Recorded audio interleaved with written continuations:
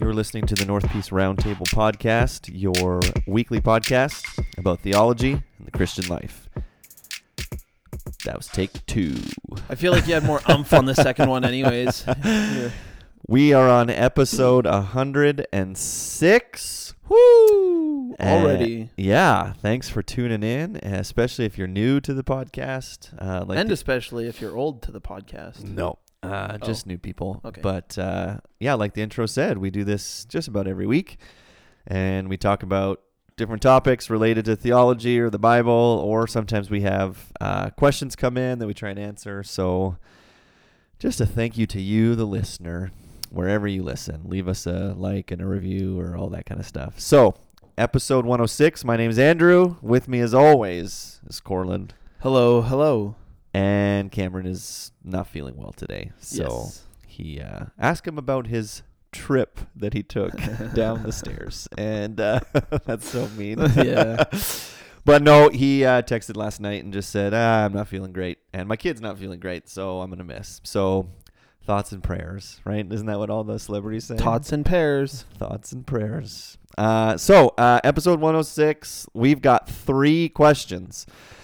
We're going to see if we can make it through all 3. Yeah, we will. So 3 questions from 2 different people. So thanks for sending your questions in. And we're going to just dive right into the weirdest one about like it. golden tumors. So this is going to be great. So 1 Samuel 6, the Philistines, I'm going to just read it as this person wrote it. I think they were just doing like a summary. The Philistines trying to make up to the Israelites by giving back the ark and offering gifts, ...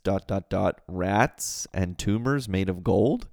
Why would that have been the gift? ? Was it cultural, symbolic, or ... So if you don't know the story, if you're like, what? Golden rats and tumors? What are they talking about? So in 1 Samuel chapter 5, I'm not going to read the whole thing. I'll summarize it. But the Philistines captured the Ark of the Covenant. Yeah. Right? So if you know, that's where the 10 Commandments were kept. That's, that had the poles that they would put through. Think Indiana Jones, right? Yep. If you need a visual image, the ark, right? That they open the lid and melt the faces So I off don't know of. if that's necessarily true, but this was what they would carry around. And then, the top of the ark, the presence of God would come and all that kind of stuff. So the Philistines capture it, take it back to their country and set it up in the temple to their god, Dagon. And then it says they wake up the next morning and their god, their statue or whatever, their idol is like face down in front of the ark in like this worshipful pose, like on his face. So then they're like, okay, that's odd. And then it says, then they woke up the next day and the same thing happened. And then the head of their false god and both of his hands were cut off and lying down. Only the trunk of Dagon was left. And then it says the hand of the Lord was heavy against them, and he terrified and afflicted them with tumors. And so then now everyone's freaking out in Philistia, right? All the Philistines are like, okay, we shouldn't have taken this ark. The God of the Israelites, his hand is against us, and our God is falling over, and now we have tumors, and they're like, okay, we got to give this thing back. Yeah. Right? Let's return it to Israel because tumors are breaking out. Okay, and Chapter 6, this is where I'll read the first little bit. It says, the ark of the Lord was in the country of the Philistines 7 months. And the Philistines called for the priests and the diviners and said, what shall we do with the ark of the Lord? Tell us with what we shall send it to its place. They said, if you send away the ark of the God of Israel, do not send it empty, but by all means return him a guilt offering. Then you will be healed, and it will be known to you why his hand does not turn away from you. And they said, what is the guilt offering that we should return to him? They answered, 5 golden tumors and 5 golden mice, according to the number of the lords of the Philistines, for the same plague was on all of you and on our lords. So you must make images of your tumors and images of your mice that ravage the land and give glory to the God of Israel. Perhaps he will lighten his hand from off you and your gods and your land. And so then that's what they do. And then they attach the ark to these 2 cows, and the cows kind of pull on a cart, take the ark back to Israel. So what? Wild. what in the world is going on? Why? I guess this person's question is, I feel like what's the deal with like the golden tumors and the golden? I feel like this is one of those stories in the Old Testament where you can be like tracking perfectly well. You're like, okay, yeah, the Philistines have it. Okay, yeah, they want to bring it back. Okay, what? Tumors of gold? What? Images of their tumors in rats or mice, depending on your translate. What? Yeah. Why on earth that? Right. When Cortland and I first started talking about this, there was like massive confusion between us because I thought the way Cortland was talking, I'm like, no, buddy, they didn't like cut off their tumors and dip them in gold. And you're like, no. But then you were talking about radiation and cancer. And I'm like, no, but do you think they put cancer in the ark? So this is actually a perfect time to plug it. If you haven't already, go back and listen to our how to disagree well or how to, because Andrew and I had to practice those things of being like, trying to communicate and figure out what each other was saying. Funny. It was really funny. I'm like, no, they're not real tumors. I know. I'm like, okay, I'm so confused. What's going on here? Like what?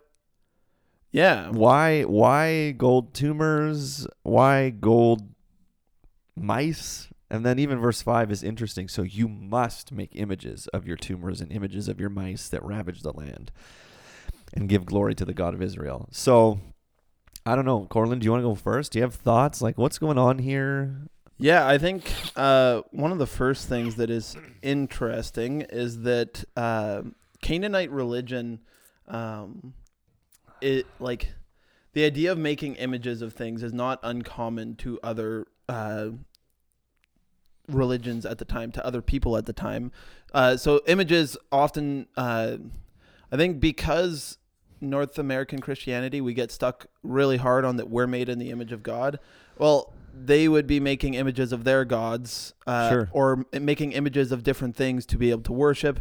And so to make an image of something to offer it as a sacrifice is not actually all that far off. In our cultural context, we're like, why in the world? Mm-hmm. But to them, those kinds of practices make sense. Yeah. You have to remember that the people of the Philistines are living in the same area of the world as the Israelites.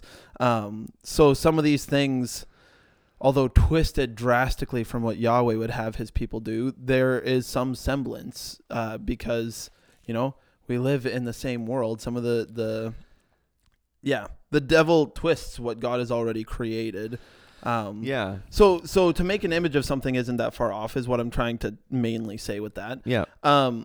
It is interesting that they are told to make images of something that is afflicting them to offer it as a guilt offering. Like the wording specifically is used as a guilt offering, which is something we already know about. Mm-hmm. But it's interesting to wonder what they mean by that. If whoever was writing for Samuel was writing that in an Israelite context, or if he was trying to, use the wording that the Philistines would have used. That I find really interesting. Yeah. I don't know. Yeah, I think you're right. Like ancient religions, not even just the Israelites, but you see it in the Israelites as well. The idea was, I'm looking at some study notes that I read. Their protocol for like worship was that you cannot approach your God empty-handed. So think about Exodus 23:15. You shall keep the feast of unleavened bread. As I command you, you shall eat unleavened bread for 7 days at the appointed time in the month of Abib, for in it you came out of Egypt. None shall appear before me empty-handed.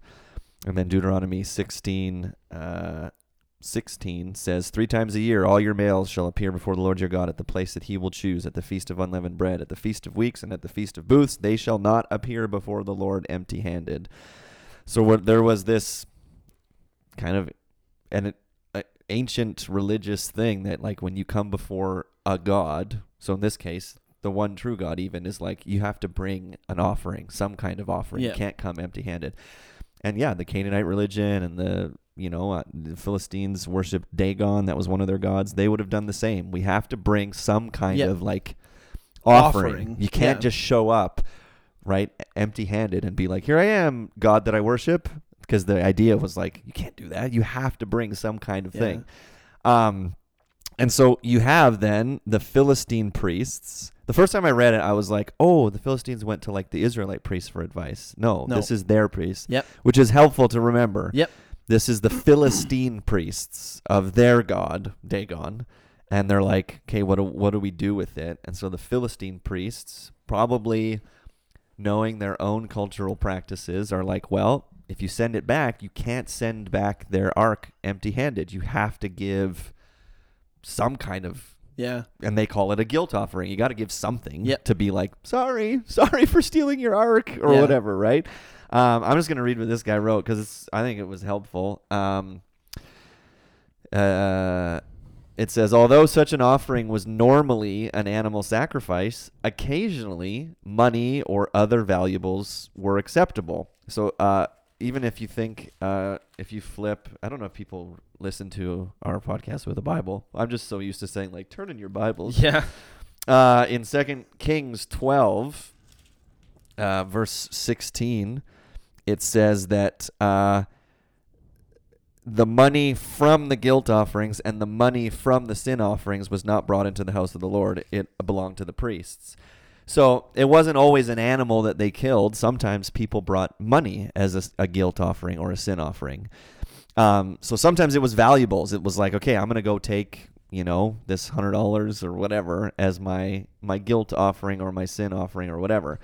So that's kind of, I think, what's happening here. They're like, we're not going to kill some animals, but what could we make? And then it says, this guy says, verse 4, by linking tumors, rats, and the plague, strengthens the theory that the tumors were symptoms of bubonic plague spread by an infestation of rats.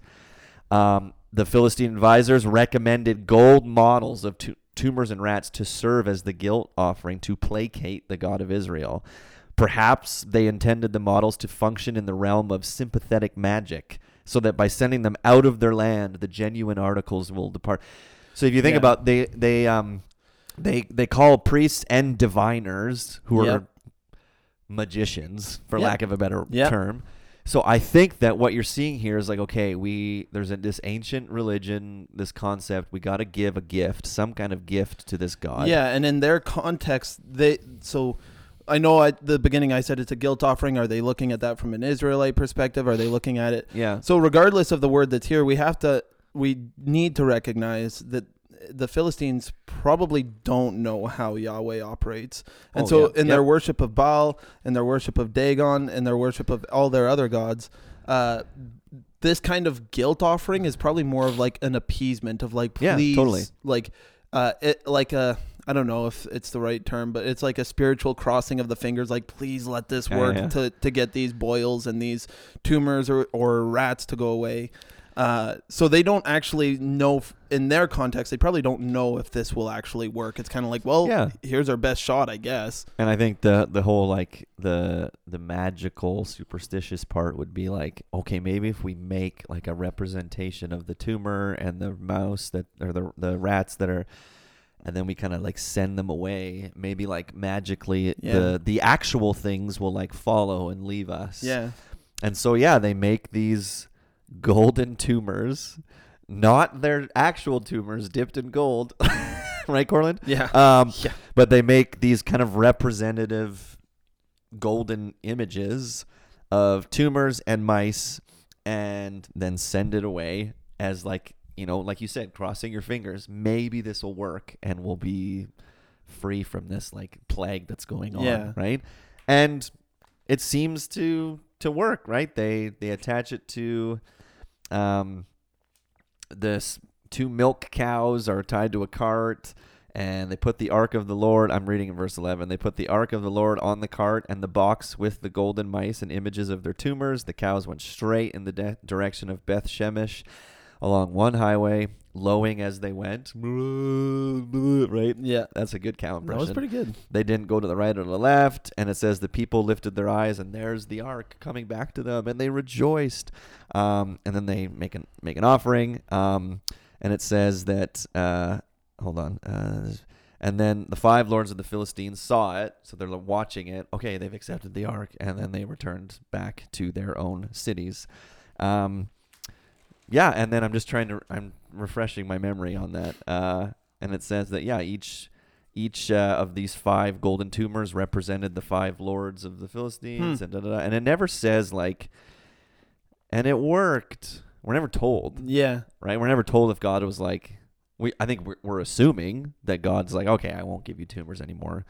But it actually never tells us if it actually worked or not. It just said that they did, and then the ark comes back, and then we keep following the story from there. Yeah, and then the next passage is about Samuel judging Israel, and Israel demanding a king, and Saul being a...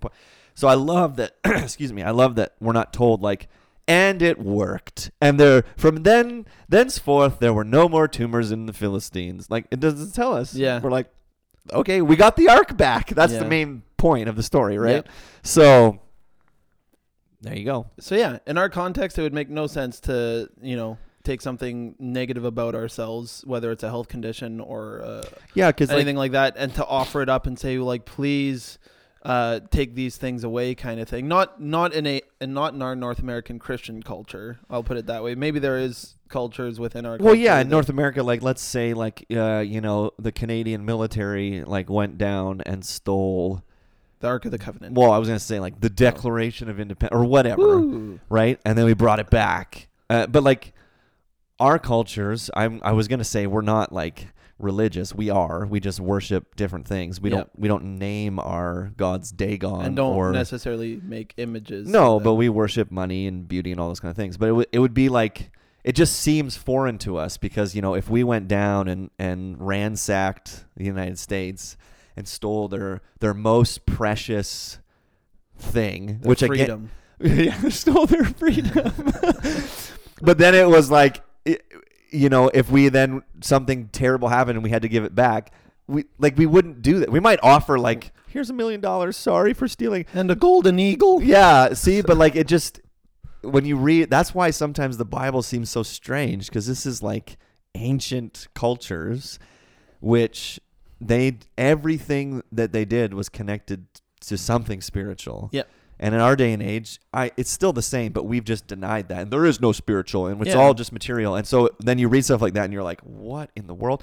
But for them, this was probably super normal. Yeah. We got to give something. Well, we got tumors. Yeah. Let's give some gold tumors. Maybe that'll work, right? And it's like, that wouldn't have seemed strange to them. Yeah. We just read it, and we go, what in the world? Even I'm sure most of us are familiar with the Old Testament sacrificial system, but even my mind is even going back to Genesis when Cain and Abel brings offerings to the Lord, right? Like starting there already, we see this pattern of people recognizing that to one that in the Hebrew language you would call an Elohim or Elohim himself, you would bring an offering. So not all that uncommon. So there you go. The golden tumor question solved. And what were the tumors themselves? I don't know whether your studies were saying bubonic plague. Tumors always make me think of cancer. I who knows? And then didn't you say that the Ark of the Covenant like cures cancer or something? No, not cures cancer.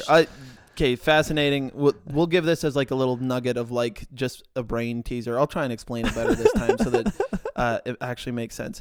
This is not the theory that Andrew and I are landing on. But this is why I was like, because he was talking about radiation and people guarding I'll explain ark, it. And I'm like, but they're not real tumors in the ark, man. I'll explain this and try and do better than when I talk to you about it. So, like I said, this would be what I would consider a conspiracy theory, and not actually what we would be landing on. It's just something that, like, on initial thought, my mind was like, oh, whoa, that's a weird connection. But as I studied, I was like, yeah, no, I don't think that's actually the correct connection to be making. So if you are familiar with the Ark of the Covenant, Israel's God, Yahweh, is the one who would have his presence come and sit on the ark. If you touch it, you die, kind of thing. Throughout history happens with it, and then at one point we kind of just lose track of where it is. Most people would say that they don't know where the ark is. It's in that warehouse. But there's a few, in Indiana Jones. Yeah, Indiana Jones knows where it is. But that being said, there is there is a group of people that claim that they actually have it and that they've been guarding it. And so those people that have been guarding it, there's an individual by the name of Graham Hancock. And some of you probably hear that name and you're like, I have no idea who that is. Others probably are like, yeah, okay. Yeah. So like I said, conspiracy theory. And he claims to have gone and talked with a lot of those monks that guard the supposed Ark of the Covenant. And apparently throughout generations, those monks have been going blind from radiation. There's a certain type of radiation that causes blindness, similar to the sun. And so then I was like, oh man, if the Philistines took the Ark and it was radiating and God wasn't protecting them from that because they're not supposed to have it, then maybe they got cancerous tumors and that's what they're blah, blah, blah. It's a whole trail. Like I said, as I thought about it, as I studied, I was like, yeah, I don't think that's the right trail to be following it's with like, this. my father-in-law loves the show The Curse of Oak Island and all Yeah, the, like, I could see it. Yeah, I'm like, there's been like 12 seasons of this thing. We're going to find the treasure. I'm like, father-in-law, I don't think there's a treasure. Could be wrong. But yeah, that was a fun thing. Anyways, yeah, when I heard that, I was like... Did that make more sense when I explained it this time? Yeah, this time. Okay. But I was like, okay, wait, so you think that they're getting cancer in their eyes because... What? It's actual... Oh, man. Yeah, I must have butchered the Because I'm like, explanation but they're time. not real tumors, Corlin. There's no real tumors in the Ark. So anyways, Like there you little go. chicken nugget tumors. They just cut them off, dip them in gold, and serve them. Oh, gosh. So there we go. The mystery of 1 Samuel 6. It was largely cultural.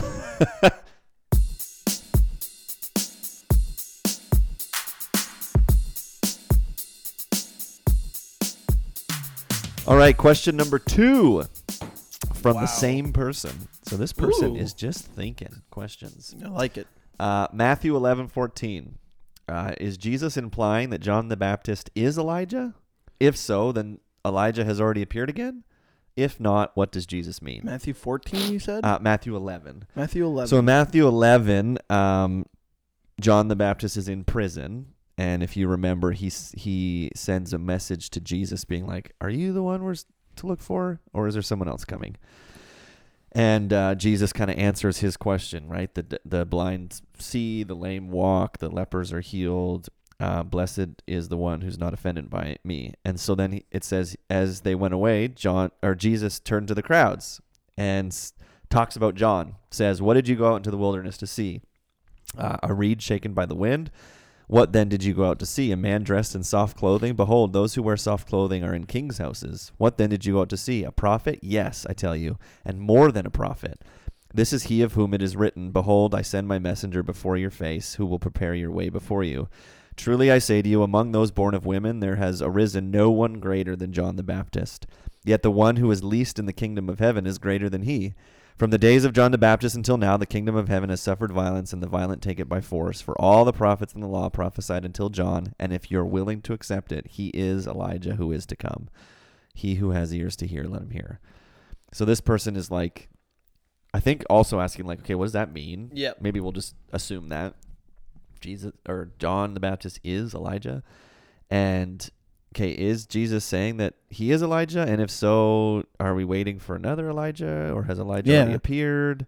What does Jesus mean by saying this? So I think a good place to start with a question like this is, in the very first place, who is Elijah? Yeah. I think that's probably a good place to start, because if we're looking at it, is this Elijah? Is this Elijah come back kind of thing? I think we need to first of all know who Elijah is. So Elijah was a prophet, and he kind of really got it. I was trying to go off the VeggieTales riff of like Jonah was a prophet, didn't really work. But Elijah was a prophet, and don't confuse him with Elisha, his protege, his apprentice. Yes. I don't know. What would you share about Elijah? I mean, I think Elijah was considered one of the greatest prophets. What do prophets do? Yeah, so Elijah, his ministry was, when we think about prophets, we often think Isaiah, Jeremiah, Ezekiel, people that kind of wrote our prophetic books in the Old Testament. And yeah, because Elijah doesn't have a book. No, but he basically, called people back to God, pointed out sin. People came to him to hear from God. So it was kind of in those days when, I need a word from the Lord. So I'm going to go to the prophet, and he's going to tell me what God's wanting me to do. And then Elijah performed like a ton of miraculous things. Yeah.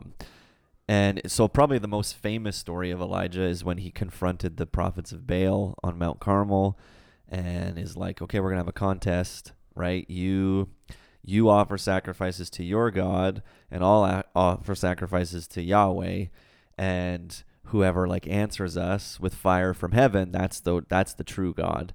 So if you remember the story, the Philistines or the prophets of Baal are calling down fire from heaven and cutting themselves, and Elijah's trolling them, which is hilarious. This is a case of trolling in the Bible. He's like, oh, so good. Yell louder. Maybe he's on the toilet. Yell louder. Maybe he's on a trip, and all this kind of stuff. Just like, it's amazing, mocking them.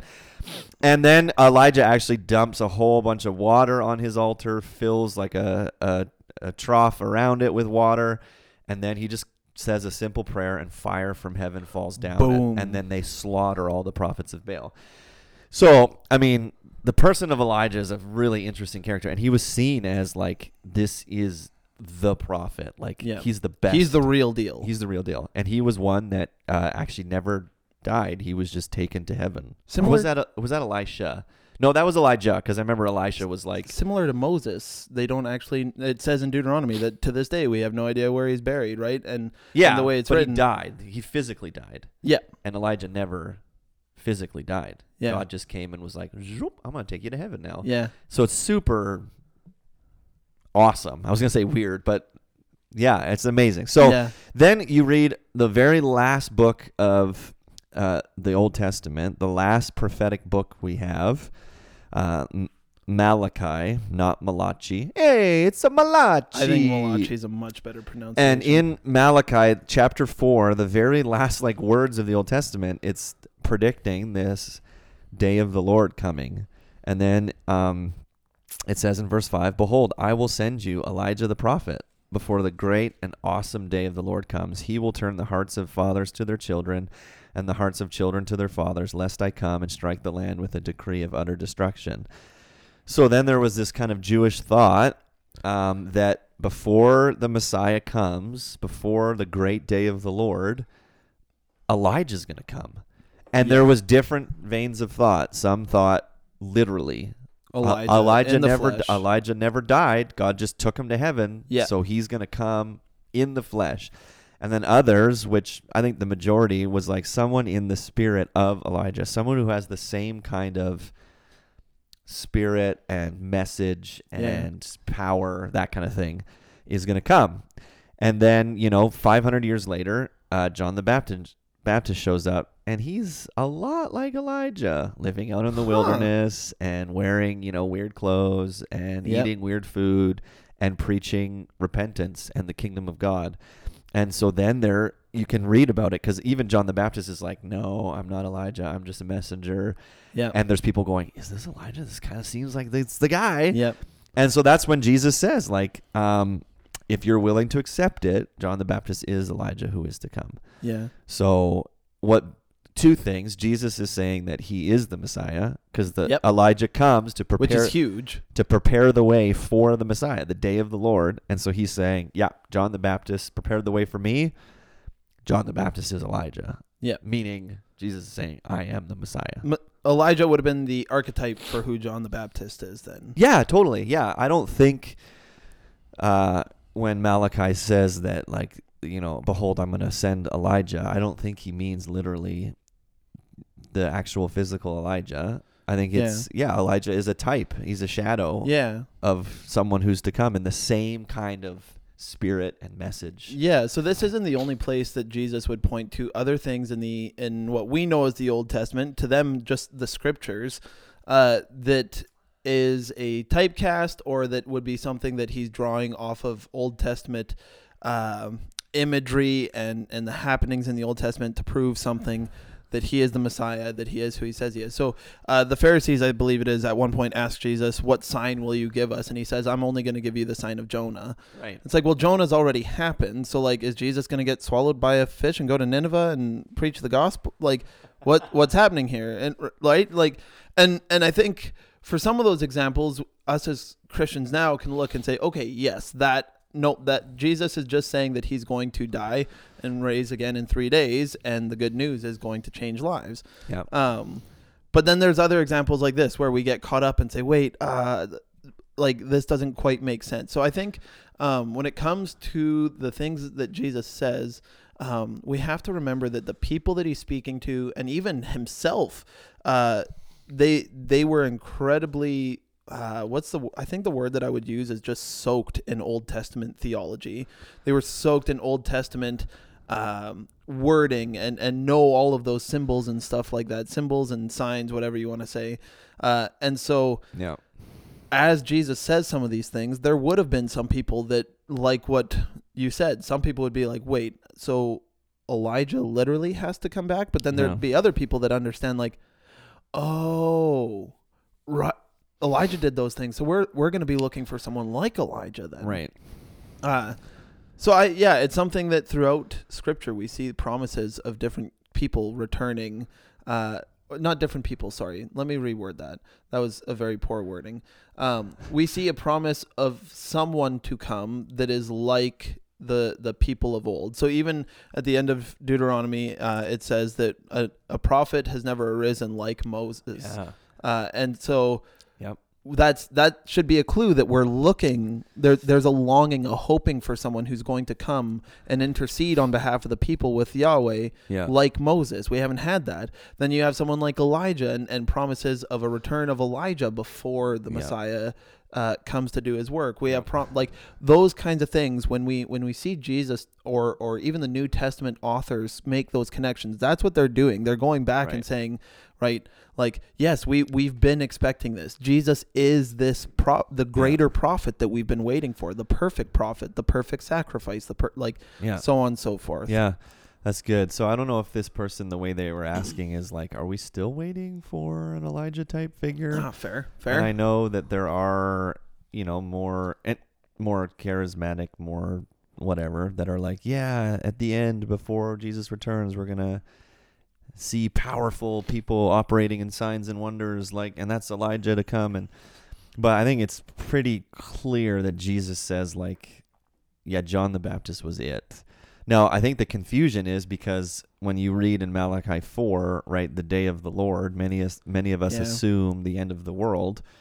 But you have to understand that, in Scripture, there have been multiple days of the Lord, and there is a final day of the Lord, right? So a day of the Lord is in Scripture contextually is basically when God pronounces judgment on any people. Yeah, so when Babylon came and destroyed Israel and took them to captivity, that was a day of the Lord. Yep. And when Jesus came the first time, that was a day of the Lord. And so when Malachi says, Elijah's going to come before the day of the Lord, I think that he was talking about Jesus' incarnation, his first coming. Yep.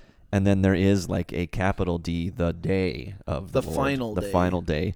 So I don't think we're waiting for an Elijah type person or I've heard it said so many different ways, a whole a movement in the spirit of Elijah and a generation operating in the spirit of Elijah. No, we don't. He came. John the Baptist was Elijah. Yeah. Right? Jesus says, if you're willing to accept it, then that's it. So we're not waiting for another Elijah type person before the end of the world.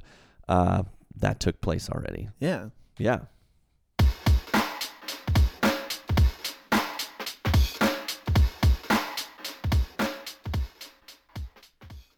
Question number 3. Absolutely ripping through these today. Just ripping there, bud. Okay. Okay, cool your jets about 20% there, bud. Oh, for sure. Yeah, no, for sure there, bud.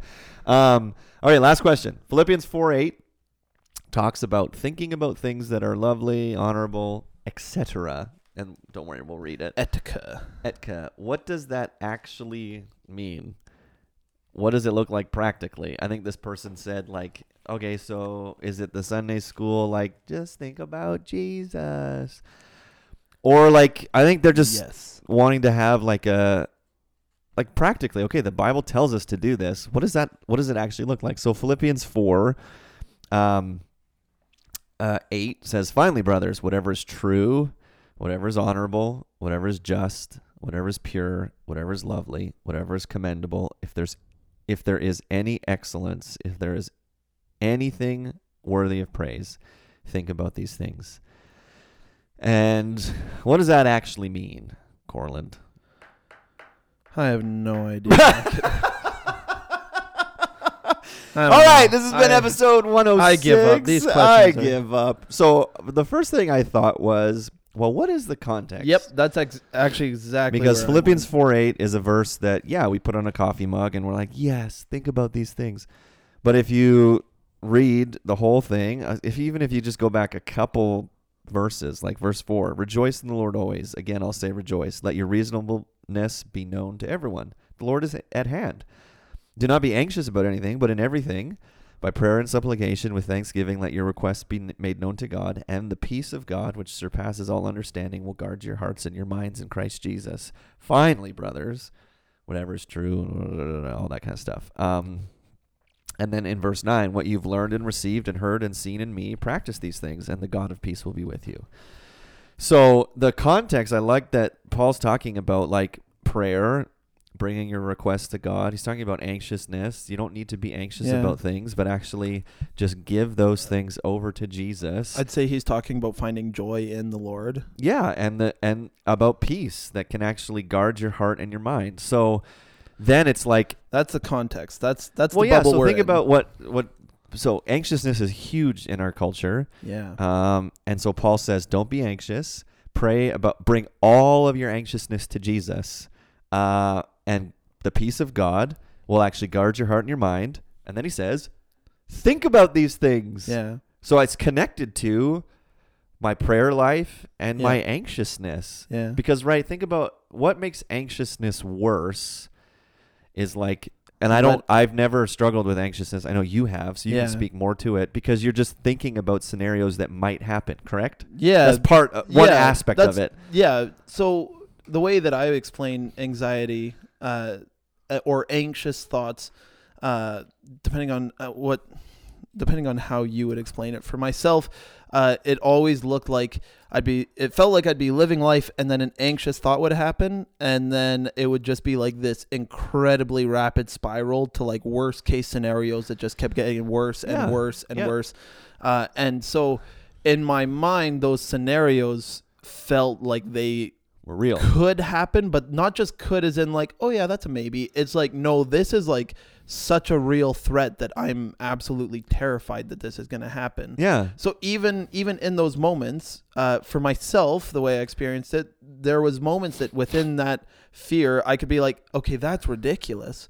But that fear was so overwhelming that I couldn't, it was impossible for myself to like knock myself off of that track of thought. Yeah. And so I think what Paul's doing here is actually, it's just so wise. I mean, I think in our culture, I think we have it figured out when it comes to mental health and when it comes to our spirituality. Yeah. But man, Paul's got some stuff figured out here. Yeah. Totally. One of the best ways, just practically speaking, to help with anxiety, is to knock yourself off that track by recognizing what is actually true. Yeah. In that scenario. Yeah. And so isn't that the first thing that he says? Yeah. Focus on what is true. Yeah. Think about what is true. Rejoice. Verse 4. Yeah. Right? And I'll say it again. Rejoice. So that can be something that, you're struggling with anxious thoughts, to actually like rejoice in the good that God has done in your life. Yeah. And that's like you're saying, it's kind of like trying to knock you off that spiral of anxiousness. So And then, bringing it by prayer and supplication with thanksgiving. So again, being thankful for the things that you have. And then you bring your requests to God and God's peace. And then it's like thinking about things that are true and honorable and just and pure and lovely and commendable and excellent and praiseworthy. So that's what you should think about. Not, I'm going to die because blah, blah, blah. He's like, no, don't think about those things, right? Yeah. So I'll give you, our daughter Lucy at nighttime has been struggling with, I think, kind of anxious thoughts of like, Yeah. I'm never going to fall asleep. And then it's funny to me because like my wife is much more understanding because I'm like, that's the dumbest thing. Just go to bed. Right? Because Yeah. I've never had those kind of anxious thoughts. Yeah. But then she'll look at the clock and it's already 9 o'clock. It's already 9 o'clock. I haven't fallen asleep yet. I'm never going to fall asleep. Yeah. So what we've actually been doing that seems to be helping is like, and it's hard to reason with a 9-year-old at nighttime, Yeah. but we're like, no, Lucy, you're believing a lie. Yeah. Did you fall asleep last night? Yes. Did you fall asleep the night before? Yeah. I'm like, you're telling yourself a lie that you're never going to fall asleep. And you know that's not true. You need to tell the truth to yourself, right? Yeah. Similar, right? Like start thinking about things that are true. Don't believe lies. Yeah. Right? And then we'll pray with her, right? We're filling our minds with things and we're praying that God would actually give her peace in her mind so that she can actually fall asleep. Yeah. It's kind of what Paul's saying. Yeah. Right? So there's a couple of things, and because the topic of mental health and anxiety and depression, those are really heavy, really sensitive topics. So I don't want, when I say some of these things, I don't want to patronize anyone because when you're in those moments or if you struggle with it feels, when somebody says, well, this helps. Pray about it. It doesn't. Yeah. That feels like something that's like, well, no, that does nothing. Yeah. So there's a few things that I've learned just practically from a scientific perspective that have helped me grasp this and even understand, I think, what Paul is saying, that degree better, that has helped me. And so one of the things that's really cool about our human minds is we can actually process at about 800-ish words a minute, which is insanely fast. Like the example that I give is if you ever have one of those moments where you like trip and fall and then you notice that the oven is turned to 350 degrees as you're falling, and then you look at everyone's face and you're like, oh man, this is going to hurt. And then you like, that happens in a fraction of a second that you think about all of these things. Our minds do that. So when you get into those anxious thoughts, that's your brain is starting to think in that fast of a cycle where you're just rapid firing thoughts, and that's why it feels like you're doing well, and then suddenly it just drops out from underneath you. Yeah. What's interesting though is we can actually only speak at about 125 words a minute, and so what I think Paul is getting at here is when we force ourselves to stop, we're actually, the imagery that I use is we derail that train. Yeah. And we slow ourselves down to say, whoa. Okay. I'm thinking about these things, but what is true in this scenario? Totally. Yeah. So for myself, some of the anxiety that I had was crazy. Like I'd be at work, living my life, doing well, and then suddenly I'd have an anxiety attack and end up basically hiding where the cameras in the shop couldn't see me, and like shaking and basically in tears because I was just so anxious. I couldn't do anything.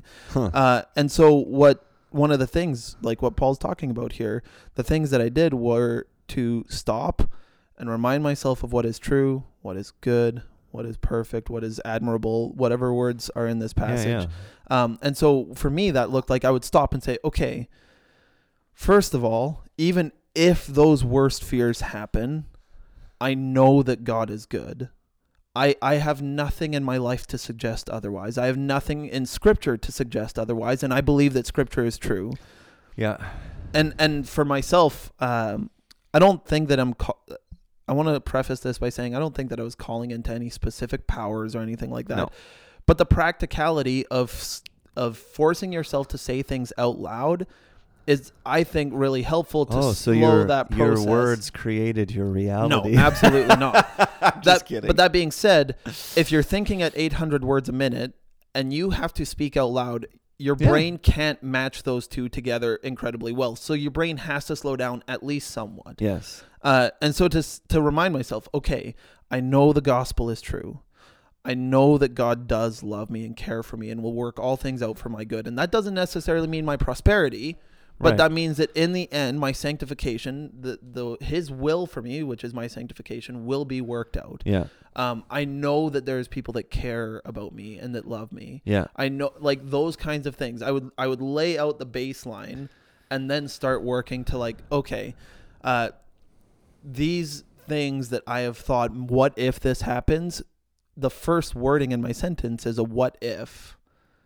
Right. That for me, that takes away from the power of those scenarios in my mind, because it is just that. It's a what if. Yeah. It's not a reality. Yeah. And so again, like Paul says, to think about what is true and honorable and right and pure and lovely and admirable. I don't think what Paul is telling us is to think about sunshine and lollipops and rainbows and stuff. I think he's trying to tell us, like, think about what Yahweh has done. Yeah. Think about what he is going to do. Yeah.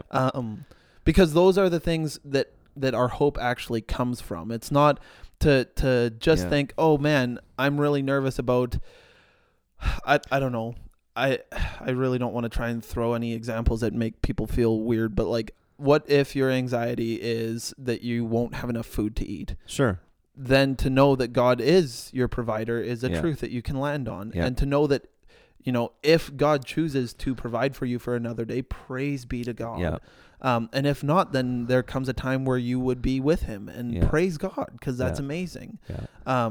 Those fears, the fear of death, the fear of judgment and shame, those no longer have a hold on you because of what Christ has done. So when we remind ourselves of that, it literally does help us to move away from our own fears and those anxious patterns. That doesn't mean that it's not a process, though.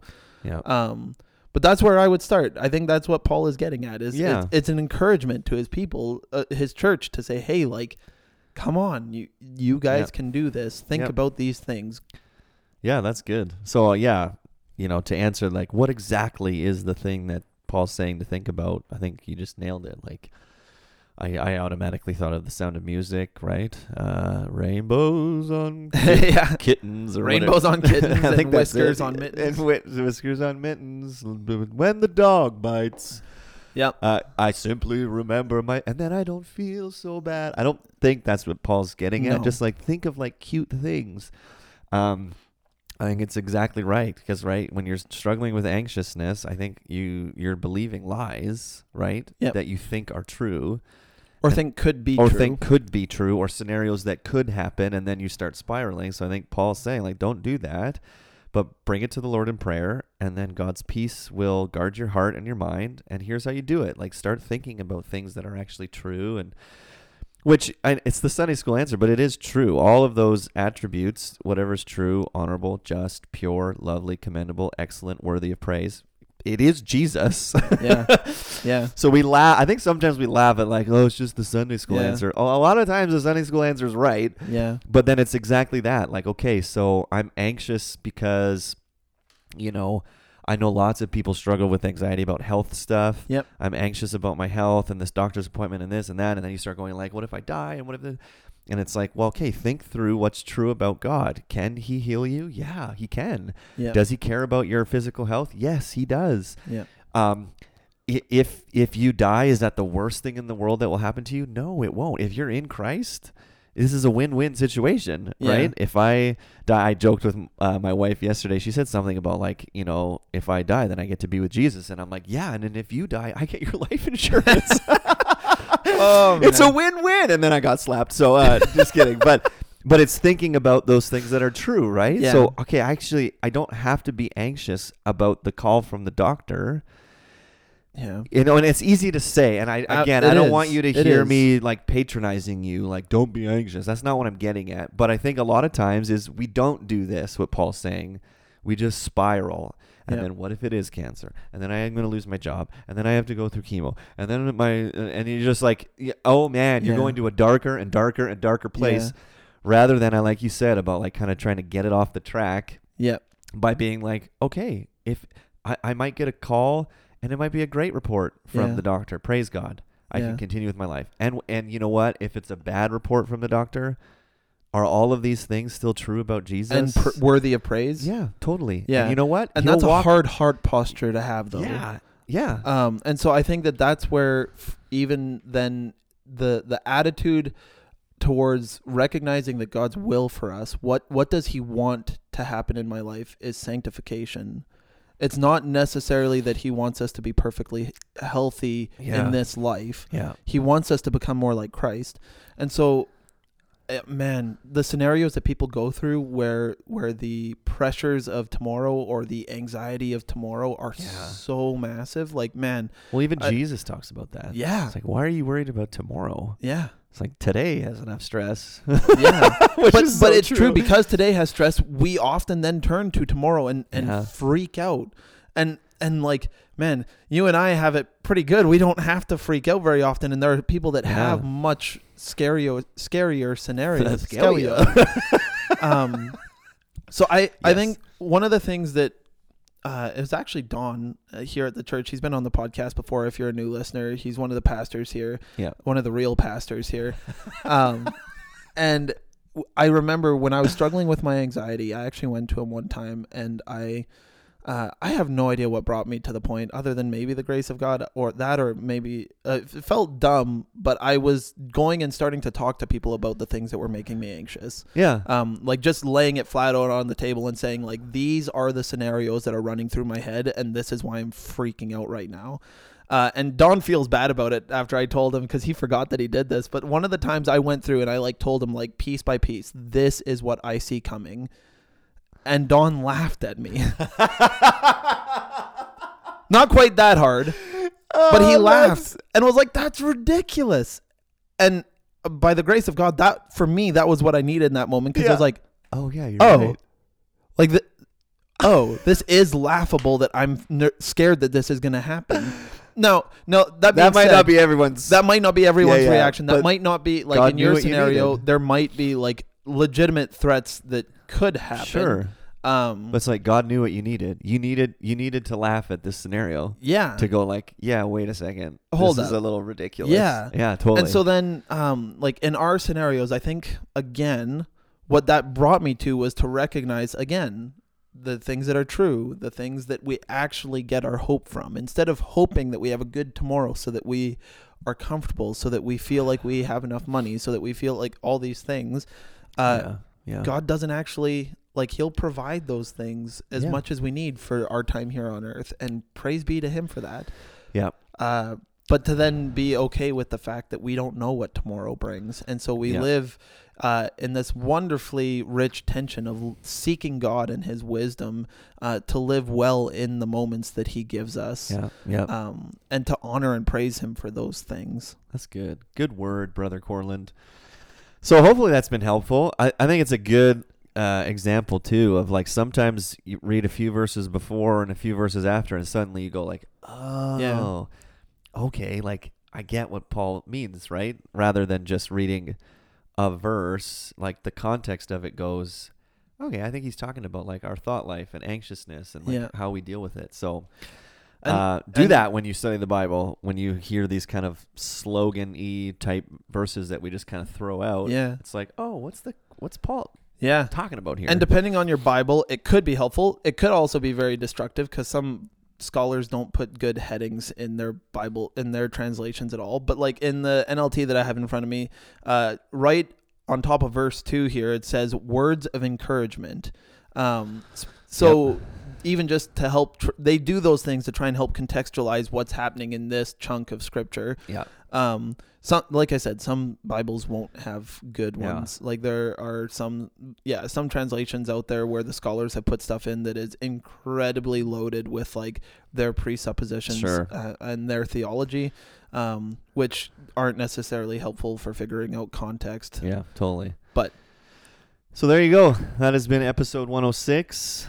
I think before we close, I think it would be fair to quickly throw it out there. If you are struggling with anxiety, if you are struggling with mental health in general, various different aspects of that, we would both encourage you to reach out. It can happen often where we feel like we've reached out and been left hanging high and dry. And so I would encourage you to not if you've had experiences that have left you feeling like that didn't help, or like so-and-so left me hanging high and dry, my encouragement to you as a brother in Christ would be to go and find someone that won't leave you hanging high and dry. we can trust that God is good, and we can trust that he can provide ways for us to heal from these things. And so I would highly suggest to go and find someone, whether that's a counselor, whether that's a therapist, whether that is a friend who can talk to you, and to start somewhere, right? I'm not saying that will be a silver bullet, but to start talking about these things, and find someone who will encourage you to think about what is true, what is just, what is right, what is pure, what is admirable, to start somewhere, right? Not saying that will fix it, and then who knows? I mean, God can bring healing in many different ways that we don't expect. So yeah, that's good. This has been episode 106. There you go.